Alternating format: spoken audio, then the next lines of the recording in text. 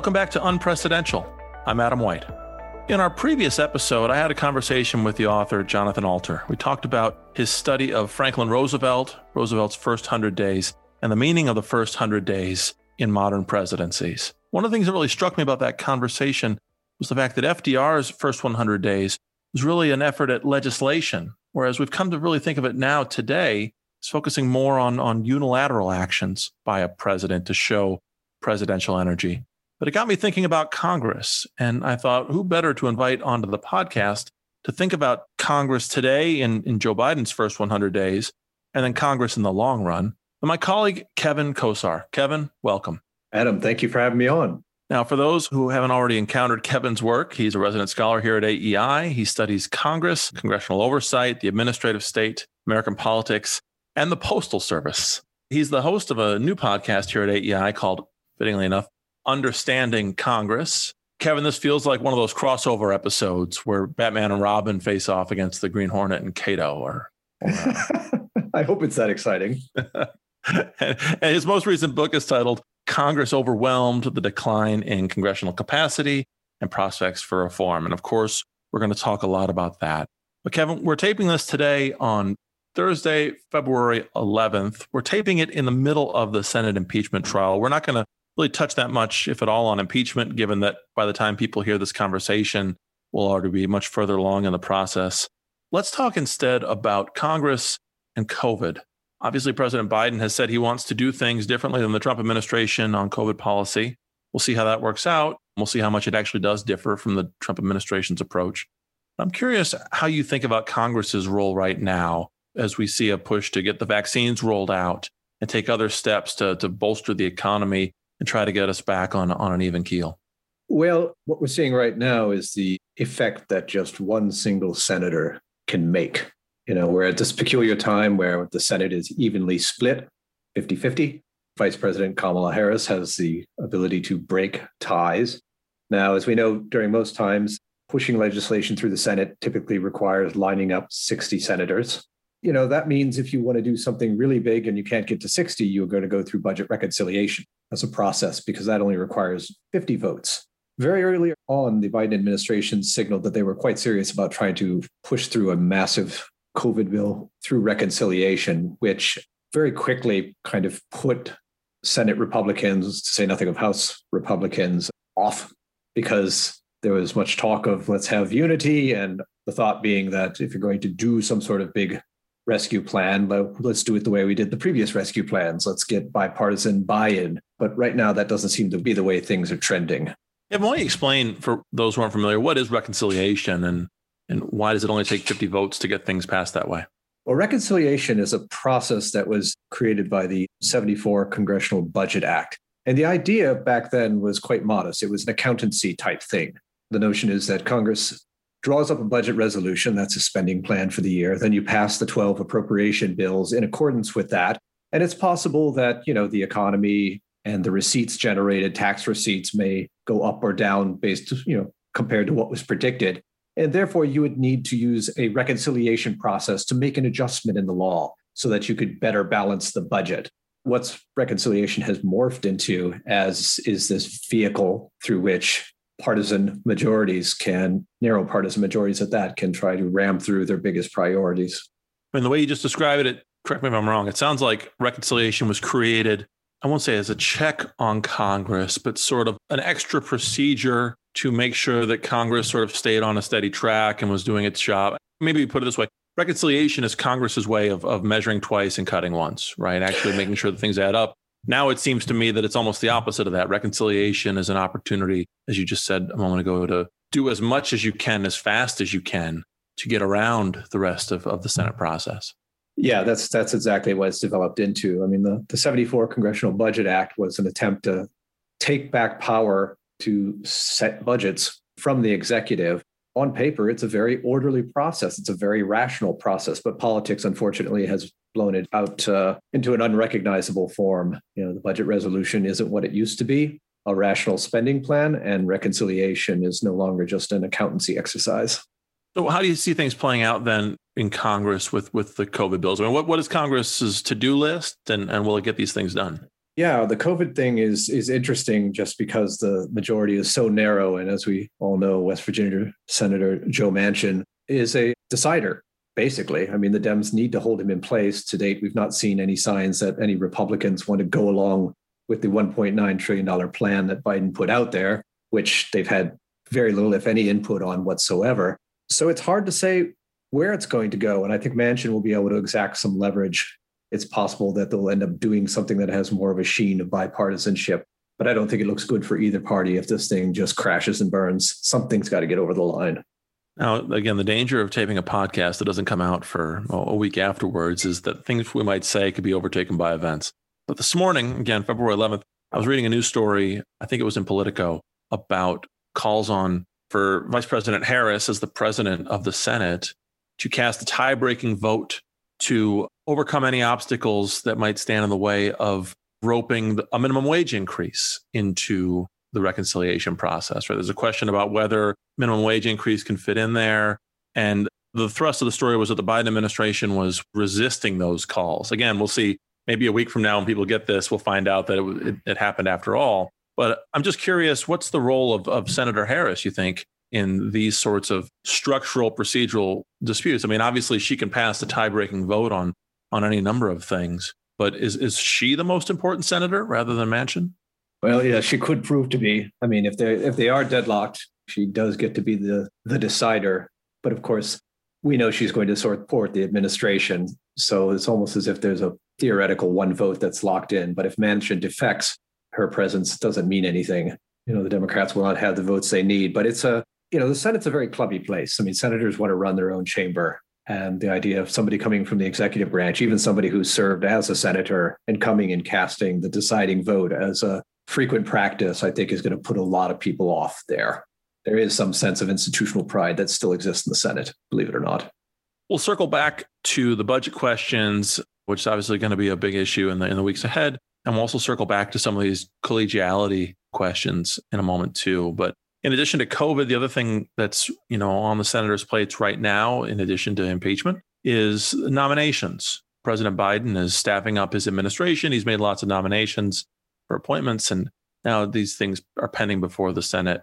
How should we think about the Senate's role? Well, first of all, in big picture, how do you see the Senate handling the appointments that are coming to it? And are they going to try to fast track them? What's going to happen?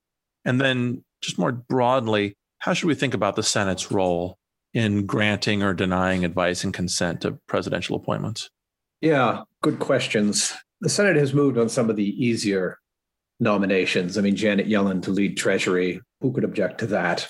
But now they've gotten into some of the more trickier ones. And the most recent is the proposed head of the Office of Management and Budget, who is a Democratic political activist. She has many credits to her name, but she also has a very forked tongue, and she has trashed numerous members of the U.S. Senate, including one who's ostensibly on her side, Bernie Sanders. And no political party, Democrat or Republican, who's in the minority wants to be treated like a rubber stamp or a doormat. At some point, the sheer numbers of nominees that'll come through, they're going to stand up. And they're going to start raising hell over it and saying, we're not doing this. Somebody always is a sacrificial lamb. It's just a question of who that'll be. Will it be her? Perhaps. If not her, somebody else will go. Because there's just no way a Republican senator can go back and face constituents and say, yeah, we proved everybody. They'll stand up at certain points strategically, which makes sense. You got to remind the administration that they can't have everything they want. And not everybody is just right for a cabinet position. I mean, one of the untold stories during the Trump administration is how many times Mitch McConnell and the Republicans turned back nominees that they thought were just not up to snuff, made by the men, the leader of their own party. I mean, speaking of Senator McConnell, the Senate didn't have confirmation hearings for the incoming cabinet secretaries before the inauguration.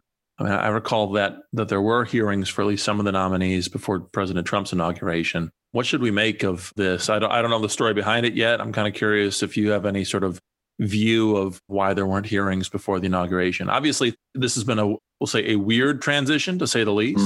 Everything from President Trump and some of his agencies being pretty standoffish to the landing teams from the transition to just the fights over whether President Trump actually lost the election. And then, of course, the the insurrection of January 6th. But I mean, even after January 6th, there weren't confirmation hearings. So what should we make of that? Well, the Senate is an odd beast. They're the rules of the Senate, but the rules are actually not followed. It's the precedents. Procedurally, it is a place that any senator can tie up action significantly. And so we had the Georgia runoff election, which couldn't be done until around January 5. So we didn't even know who would control the chamber because we had 2 seats that were still open. And the Democrats were seeing certainly their prospects of gaining both those seats rising, which, it's entirely possible that, Chuck Schumer decided that, we're not going to do anything right now. We want to wait. It's hard to say. People like to think that whoever's the majority leader can pretty much schedule the Senate to do stuff and kind of move stuff along like an engineer, but it doesn't quite work like that because the minority always has the ability to be very disruptive and to gobble up precious Senate time. So yeah, you throw that into the mix, the delay in getting senators seated and sworn in, which was mid-January. And then on top of that, you had the insurrection, which sucked a lot of air and attention out. And then you have impeachment. These are all things that are delaying the calendar for getting nominees to go through the process. And back to the big picture on that, I guess, you're a scholar of Congress.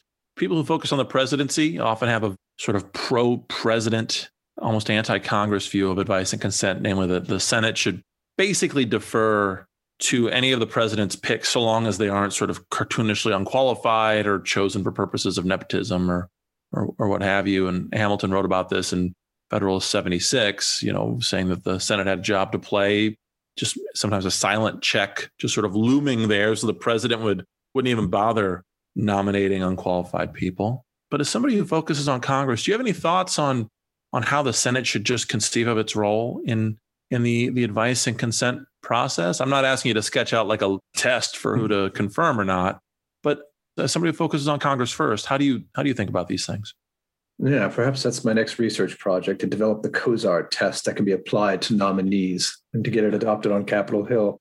No, I think the reality of modern government requires that the Senate be a bit more deferential than, say, 200 years ago, because we have these agencies, 180 federal agencies or something like that, and they're running along. And the question is, do you want people in charge of them who you've at least given the sniff test? Or do you want acting appointees and, folks that you've never met? And so I think there's an institutional interest in kind of going into this process and getting to it promptly, but not bogging down too deeply in the weeds. I mean, there's something like 300 nominees that the Senate has to process for cabinet agencies, of all the nominees who are for various little independent agencies or the military service academies. So it's just a matter of rational self-interest. You can only dig in so deep on these people, because otherwise you'll just spend all the Senate's calendar time going through this sort of process and not doing other stuff. Some people call for actually a reduction in the number of presidential appointments that require Senate advice and consent. I mean, the Constitution sets a standard for this, right? It says that officers have to be appointed by the president with the Senate's advice and consent, except inferior officers. The Congress can structure it so that either the president or the heads of the agencies or the courts of law can make appointments unilaterally. It's much more complicated than that. But so there is some constitutional floor, but we do operate above that. There are a number of jobs that probably don't require, as a constitutional matter, Senate advice and consent. Is that something you've given any thought to yourself? Are we in a good place there, or should Congress scale back the Senate's role in the appointments process? Yeah, I think it's worth a look. About 10 years ago, if memory serves, Congress did go through and pass some legislation that cut into the number of nominees that it had to consider a bit. But there's a mathematical sort of process working in the opposite direction, which is that, each year kind of Congress creates more government, and more government tends to need more nominees. And so this is where the workload keeps getting bigger and bigger and bigger. I think the downstream effects of government giganticism, I don't think, have been fully assessed. And one can see in the crush of nominees that Congress has to handle one aspect of it. Yeah, the point that you made a moment ago about, if the Senate is too burdensome on the process, then it's not like government doesn't happen, but rather government's going to happen with a series of acting cabinet secretaries. And I think that's a huge problem. I think it was a huge problem in the last administration. On the other hand, I do worry about the Senate not being invested enough in governance. I remember right before President Trump's impeachment, his first impeachment, there was questions about what's the Senate's role in an impeachment. What is it, a jury? Is it what is it?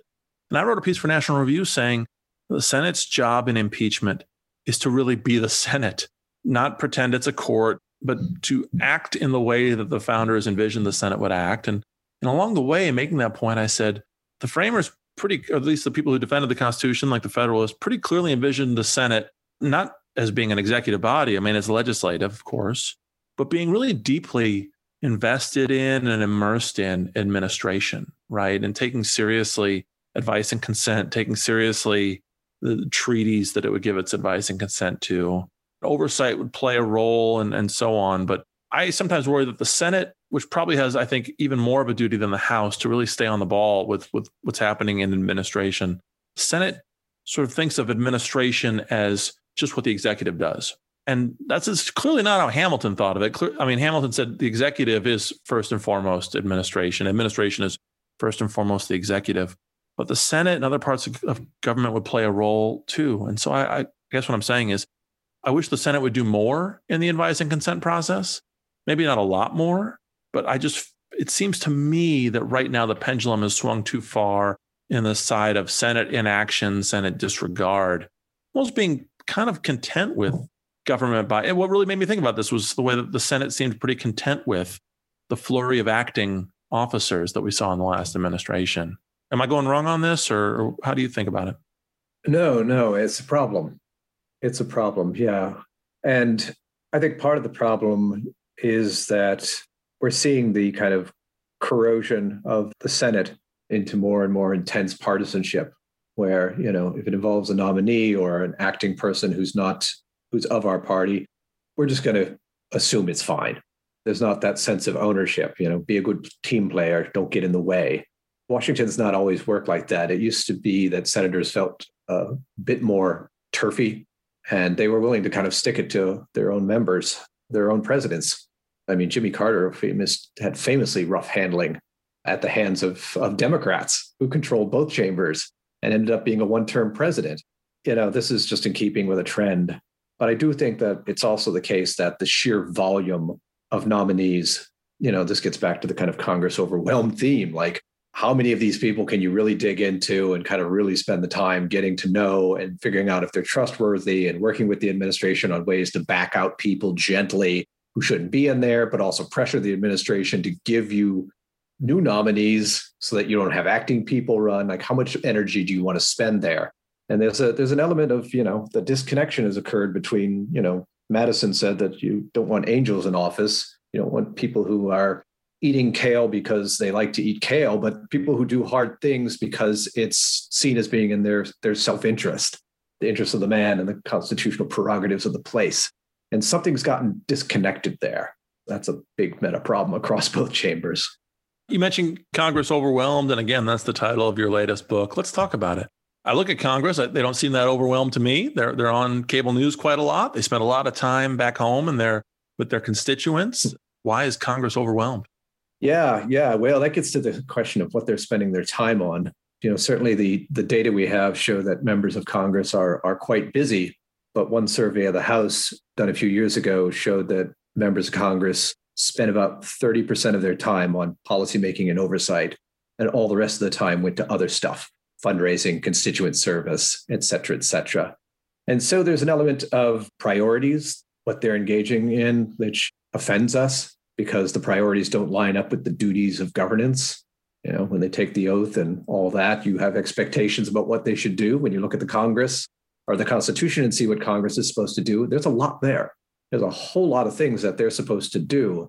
It doesn't feel like they're doing a whole lot of them. Now, the book basically says, look, if you look at Congress as an institution, the quantity of work that it's supposed to be doing, funding 180 agencies per year, helping oversee the 4 million civilian and military workforce, all the nominees, everything else that they're expected to do.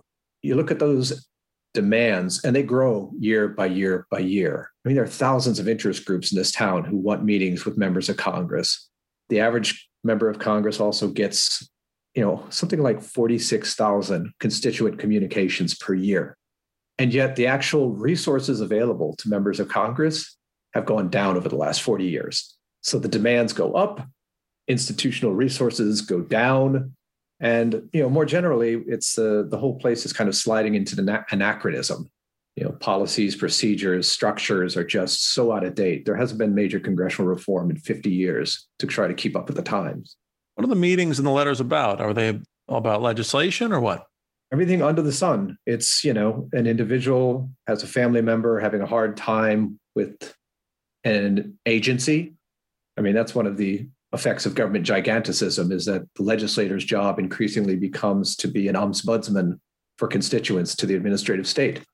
That grows and grows. I was going to use I'm glad you said, I was going to use the exact same line. I was going to say, it seems to me that Congress's main job today is ombudsman for the administrative state.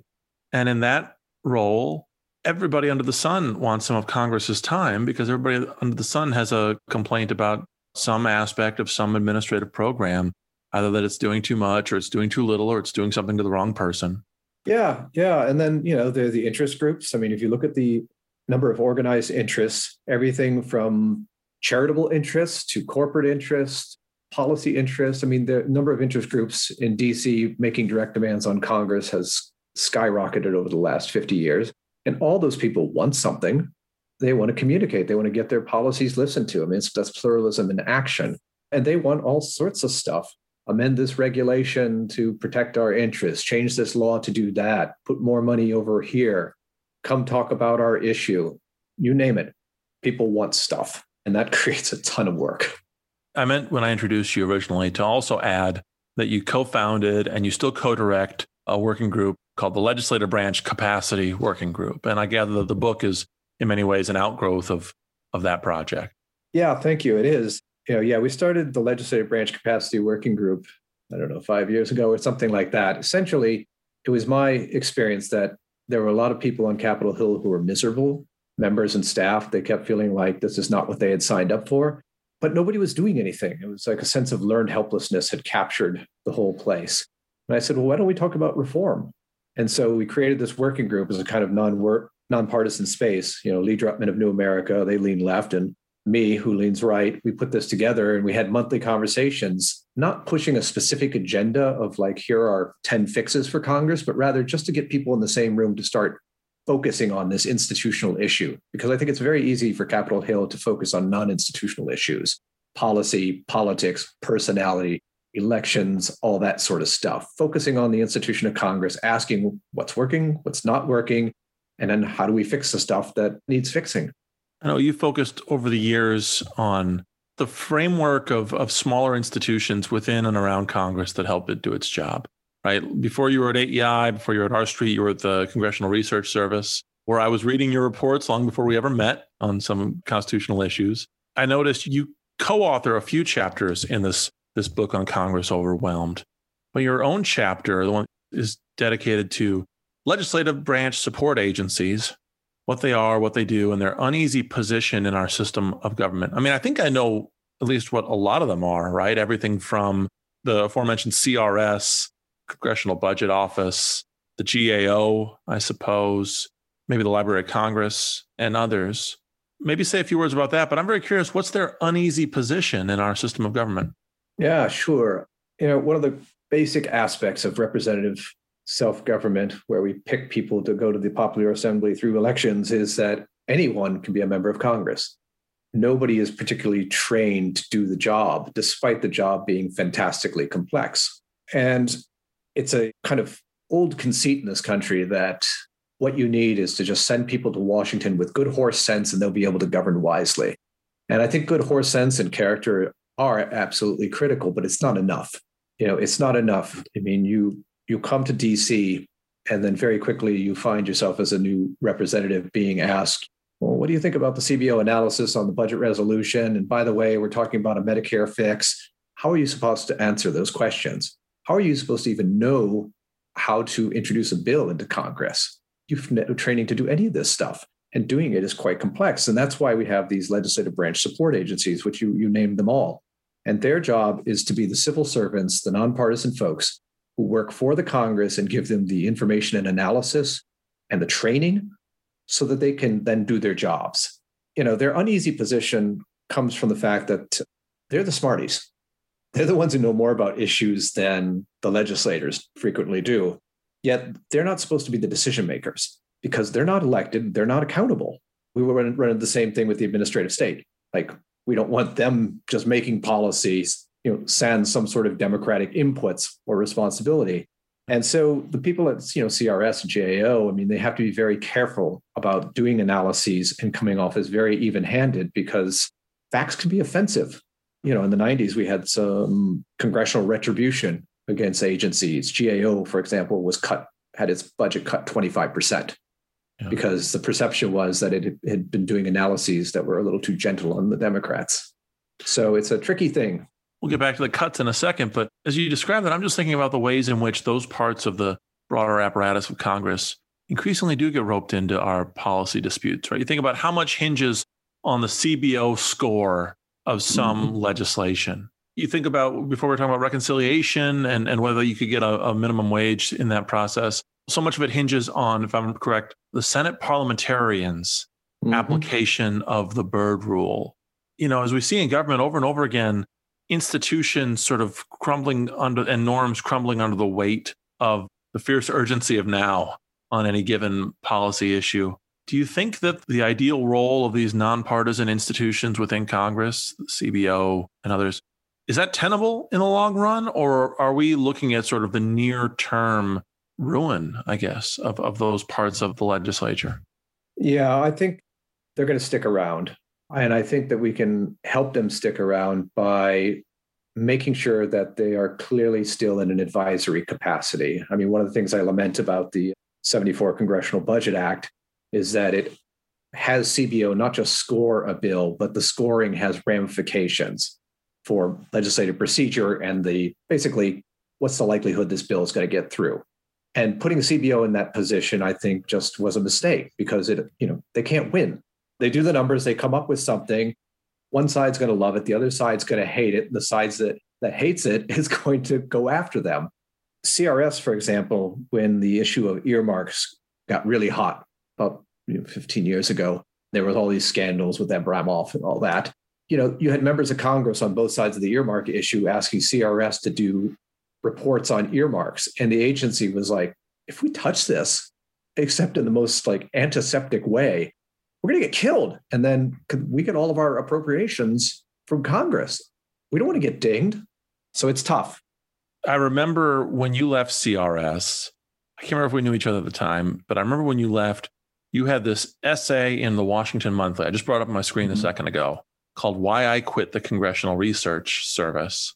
The subtitle on it was How Congress's Dysfunction Has Degraded Its Own In-House Think Tank. So why don't you spell out that last point you made in a little more detail? What was your experience at CRS and the problems that you detailed in that essay? What do they say sort of more broadly about the state of Congress? Oh, yeah. Well, there were all sorts of things going on. In part, Congress's refusal to give itself more personal staff meant that constituent requests increasingly were being sent over to people with, master's degrees and PhDs at the Congressional Research Service. I think the article actually leads with an anecdote about me helping a congressional staffer respond to some crazy constituent letter, and that's a bandwidth thing. It's just not the best use of people power, but Congress refuses to staff itself up a bit more because they, are worried about the political optics of it. And they're worried that if one side moves to add more staff, the other side will savage them. So part of it was that. There was also the efforts to weaponize CRS. So we would have members of Congress who had an issue that they wanted to raise to salience. So they would ask CRS to write something on it. And then they would take the, analysis and go out and start yelling about it in front of cameras. And in some cases, just grossly mischaracterizing the work. I remember one member is actually standing on the floor and watching him on C-SPAN yell, holding something that I had written. And it was just like, that's not what the memo says. But I had written it as a confidential memo, and he was the only one who had a copy of it. And so, that, of course, created retribution, questions coming in about what I had done. And then there's the, members who would come after the agency because we wrote a report and they didn't like what it said. They'd call you and they'd browbeat the head of the agency and they threaten to raise hell during the appropriations process. And here you are, it's just a bunch of nerds who are trying to help out Congress as they do their job, and you're catching brickbats. You trace some of this to the 1990s, and obviously Speaker Gingrich had particular views of what Congress ought to be, how it ought to operate. And that Congress, the 95, 96 Congress, really seems to be the hinge point of a lot of this. Our friend and colleague Philip Wallach wrote a paper on this recently, a version of it for a workshop at the program I run over at the George Mason University on conservatives' sort of theory of Congress from the 80s through the 90s. When you think about that era, the Gingrich era, the reforms that he made, cutting Congress's own budget. I mean, it seems to me he, in many ways, did it for good reasons, right? He wanted to cut budgets overall. And so you lead by example and cut your own. Maybe there are other reasons too, but it's certainly, I think at this point, it's clear that it did undermine Congress in ways that might not have been foreseen at the time. How do you think about that moment in history and what animated Gingrich and what lessons we ought to draw from that? Yeah, I guess on the one hand, I understand where Gingrich was coming from. I mean, the Democrats had a hammerlock on Congress for decades, and there was a lot of bad things going on. There was the Page scandal, there was the House banking scandal and the post office scandal. And it was one thing after there was Abscam. I mean, there were many skeezy things going on in Congress, and the place had gotten to be a bit of an animal house. In the early 70s, Congress, when it realized it was kind of way behind the executive branch, it started to empower itself. And one way it did was to say, okay, we're going to staff war in the chambers. So staffing started going up. But at the same time, there wasn't any effort to make sure that these staff were well managed. They just kind of flooded the place with people. And that led to situations where members of Congress were actually getting mad because staff were keeping them from other members of Congress and were inserting themselves in various ways into the policy process. And so by the early 1990s, you even had Democrats who were saying maybe we got too much staff in this place. And other things had happened where the Office of Technology Assessment, which is no longer around, but it was a agency set up in the 70s. Ted Kennedy had a great influence over what that Ledge Branch Support Agency spent its time on. And the Republicans resented that. And, there were other members of Congress, powerful ones who would, they would take friends and the children of incompetent friends or the incompetent children of friends and put them into legislative branch support agency jobs, dump them in the Library of Congress and CRS and that sort of thing. Yeah. And so, bless Newt's heart for wanting to clean house and to make the place run better. But I wish he had spent more of his time theorizing about how to make people do the work of governance in Congress. And instead, what he did was he cut staff, put the ledge branches forward agencies and the committee staff. And committees are supposed to be these powerhouses of policymaking and oversight, and then let resources flow up to his office. And so now we're in this situation where it's the Nancy and Chuck show. And not too many other members of Congress feel like they have a stake in the policymaking process. So they spend a lot of their time acting up on TV. Yeah. In terms of the dysfunction of years ago, I mean, I remember very clearly when Congressman Nussle put the bag on his head with little eyes cut out to sort of because of his embarrassment of being a member of Congress and that was the banking scandal, I guess. All the people overdrawing their checking accounts in the House bank. I remember that because I was in his district. I grew up in his district. So, I came of age with a pretty low view of Congress. In hindsight, it seems to me, and I'm sure I'm borrowing this idea from you or Phil or Yuval or somebody. I borrow all my ideas from you guys, basically. But it seems to me that the Gingrich, in hindsight, was making Congress act more like a presidential administration, right? Centralized in the speaker's office and sort of thinking about Congress as like an organizational chart underneath the speaker. Like you said, we end up with the Chuck and Nancy show, and members of Congress and the committees are left with much, much less to do. Now, if the committees did have more to do, I think the first thing we'd see more of is more oversight. That's not always a good thing. I mean, I wish that Congress would just do more legislation, but how do we get back from this? You've been involved in your own work on the legislative branch capacity working group. You have this book now, but recently Congress had a select committee on modernization. Maybe you could describe what that is and explain for our audience whether that's produced any fruits that might bear out with real reforms. Sure. Well, my opinion is that Congress as a whole has a tendency to fall into anachronism. That's because nobody's in charge of it and it doesn't face any real competitive pressures, unlike a private firm. And so, when Newt Gingrich decided to make some reforms in the 90s, like one of the things he stopped was that every day buckets of ice were delivered to each member's office. Why? That was just something that had been done for decades and nobody had bothered to think to get rid of this wasteful practice. And so I think Congress as a whole needs a scrub from top to bottom. Rules, internal structures, technology. I mean, everything needs to be looked at because everything is sliding into anachronism. Now, the Select Committee on the Modernization of Congress was set up a couple of years ago, and it was a deal that some of the younger members of Congress and frustrated members of Congress forced Nancy Pelosi to take. And it's only in the House of Representatives. So unfortunately, the Senate's going to continue to lag behind. But it was set up as a bipartisan committee. Unfortunately, it doesn't have the ability to report legislation. It can only issue recommendations. And that was part of the leadership's effort to clip its wings. Because reform, I should mention, inevitably threatens to gore somebody's oxes. And the people at the top who have the most power are the most obvious ox to gore. So the Select Committee has been beavering away for more than 2 years, and it's been extended for another 2 years. And Chairman Derek Kilmer, a Democrat of Washington, is a former McKinsey guy, really sharp fellow.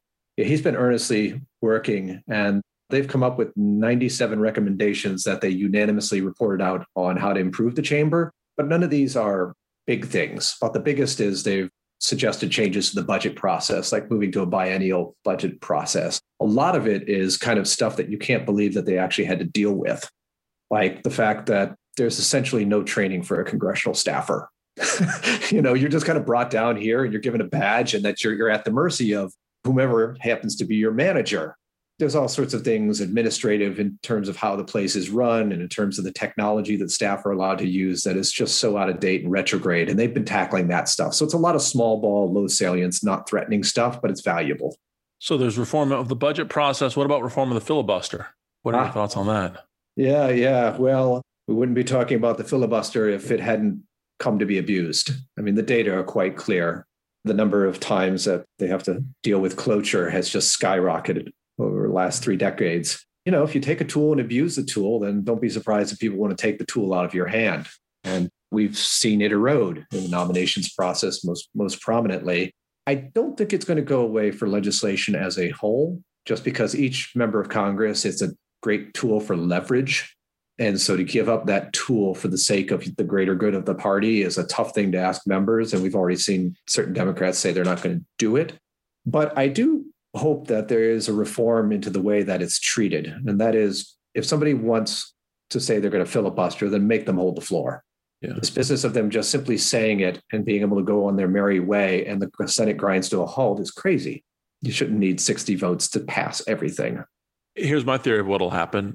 The filibuster will stay exactly the same, except that probably in the next year, the first year of the Biden administration, we'll see Senate Democrats create some exceptions to the legislative filibuster, right? We saw this play out on the judicial side, right? They didn't get rid of the judicial filibuster. They just got rid of it for lower court nominees. And then, of course, then got rid of our Supreme Court justices too. And my guess is that for some key pieces of legislation, Democrats, for example, the aforementioned Senator Manchin, he doesn't want to get rid of the filibuster. He said as much, if I remember correctly. But he might be willing to go along perhaps with, let's say, some sort of just carve out of the filibuster. This particular kind of legislation can't be filibustered. And so they can say that they kept the filibuster when what they really will do is continue its sort of trajectory towards further decline. Yeah, it's entirely possible. I mean, there's been talk about doing that for the big voting rights elections bill, HR 1 and that sort of stuff. Yeah, we'll see. But no, I think it's no surprise that we're at this point. The tool's just been misused. It will end with the biggest picture question of all.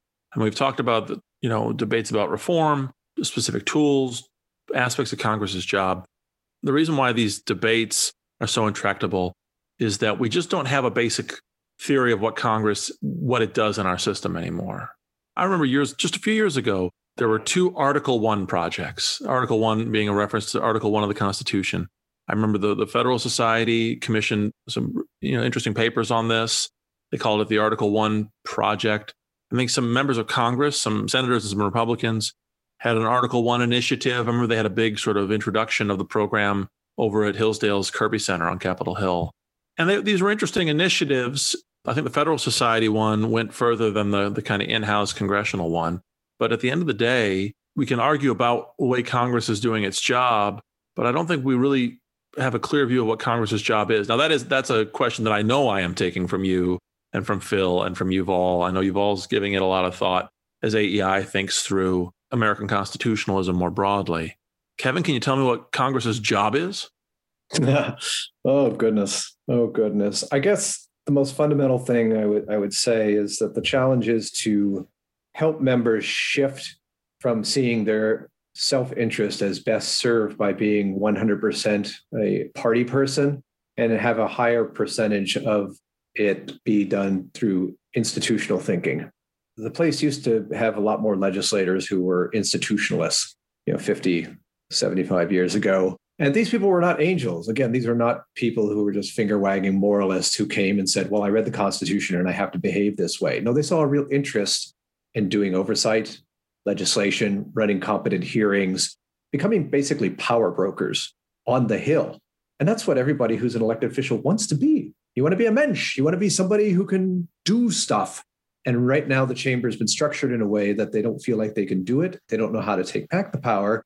And they think the best they can do is to, fall in line and to act up, and getting them to see that there's another way. Or to go on cable news and criticize the institution. We sometimes say, people allude to Madison and Federalist 51 saying, ambition is supposed to counteract ambition, between the branches. And I point out, well, that still works, right? Except now it's the ambition of a Republican congressman to get on Fox and Friends and a Democratic congressman to get on Morning Joe, and their ambition can counteract one another there. At the same, I don't want to sound too cynical. We've seen moments of reform. There was the same year that 75 years ago this year, when Congress passed the Administrative Procedure Act, they passed the Legislative Reorganization Act, and that was a mixed bag. Joe Postel of Hillsdale wrote a paper recently on this for that program I run over at George Mason, Gray Center. In the 70s, in the aftermath of Watergate, we saw a flurry of statutes. I think those were definitely a mixed bag. I'm not a fan of several of them. The Independent Counsel Statute, campaign finance laws. But you saw things like the Emergency Powers Act and the War Powers Act and others. So sometimes you can see reform spring up in crisis. And I know Congressman Mike Gallagher and others are thinking about these things. That's a long segue to say, if they would like people who are thinking about these things, if they shouldn't give up hope, they should continue to think them through. And one resource they ought to consult regularly, in addition to your own work, is your podcast, Understanding Congress. So before we go, why don't you tell us a little bit about that? How long has the podcast been around? Who are the guests? What do you talk about? Sure. The podcast started in just 2 months ago in December. We already have about 7 episodes up. Each one runs about 20, 25 minutes tops. The podcast aims to basically teach people about the most unbeloved of the branches, the first branch. How does it work? And the programs fall into 2 buckets. Some are simply explanatory, like how does the House set itself up at the start of a new Congress? Who's in charge of doing all that sort of stuff? So I interviewed Professor Matt Green of Catholic University. Other episodes are with the authors of books about Congress, and they aim to pick that person's brains to give us insights and try to figure out how this complicated beast works and the various ways that it might be improved. And in addition to the book that you co-edited with Lee Drutman, Congress Overwhelmed, what are some of the other books that are out there right now that are sort of the best things to read about the state of Congress? My favorite sort of recent study of Congress is Francis Lee's Unstable Majorities, sort of on the political dynamics within Congress. What are some others? Well, I can't help but call to people's attention a report that came out a few months ago by R. Philip Wallach in partnership with Molly Reynolds over at Brookings, called Does the Executive Branch Control the Power of the Purse? And it does a great job of kind of getting into the weeds of the various ways that kind of the ultimate disbursement of money by the executive branch carries these little pockets of discretion, which gives the executive branch ways to move policy around. And they have recommendations about what to do about it. That's good stuff there. Another book that I really liked came out a few years ago is by Don Wolfensberger, who's over at Bipartisan Policy Center and the Woodrow Wilson Center. He's kind of joint appointment type thing. And it's called Changing Cultures in Congress. And Don spent 28 years in the House of Representatives and worked on the Almighty Rules Committee. And he shows how the whole collaborative nature of the place eroded over time. And what we have now is this sort of procedural warfare going on where everybody is bending the rules one way or another to try to just ram stuff through, which to some degree is a consequence of the places no longer being more horizontally organized power-wise and everything being kind of top-down run. It's a great book. Right. As soon as I finished plugging Francis's book, I realized I got the title wrong. It's not Unstable Majorities. It's Insecure Majorities. And it's a really great read. Yeah. Kevin, I'm so glad you're doing the podcast. I'm so glad you're now at AEI. You joined us just a few months ago. I'm no longer the newest kid on the block, which is always a nice feeling. So I'm glad you're here. I'd really encourage our listeners to tune in to Kevin's podcast and also to keep an eye on his scholar page on AEI, where you can keep up with all of his work. Obviously, it's going to be a very busy time for those who are arguing about Congress, both in the months ahead and in the years to come. And Kevin, Philip, and others are doing really amazing work. Kevin, thanks for joining us today. Thank you so much, Adam. And thanks as always to our listeners for tuning in. Please do tune in to the next episode of Unprecedented.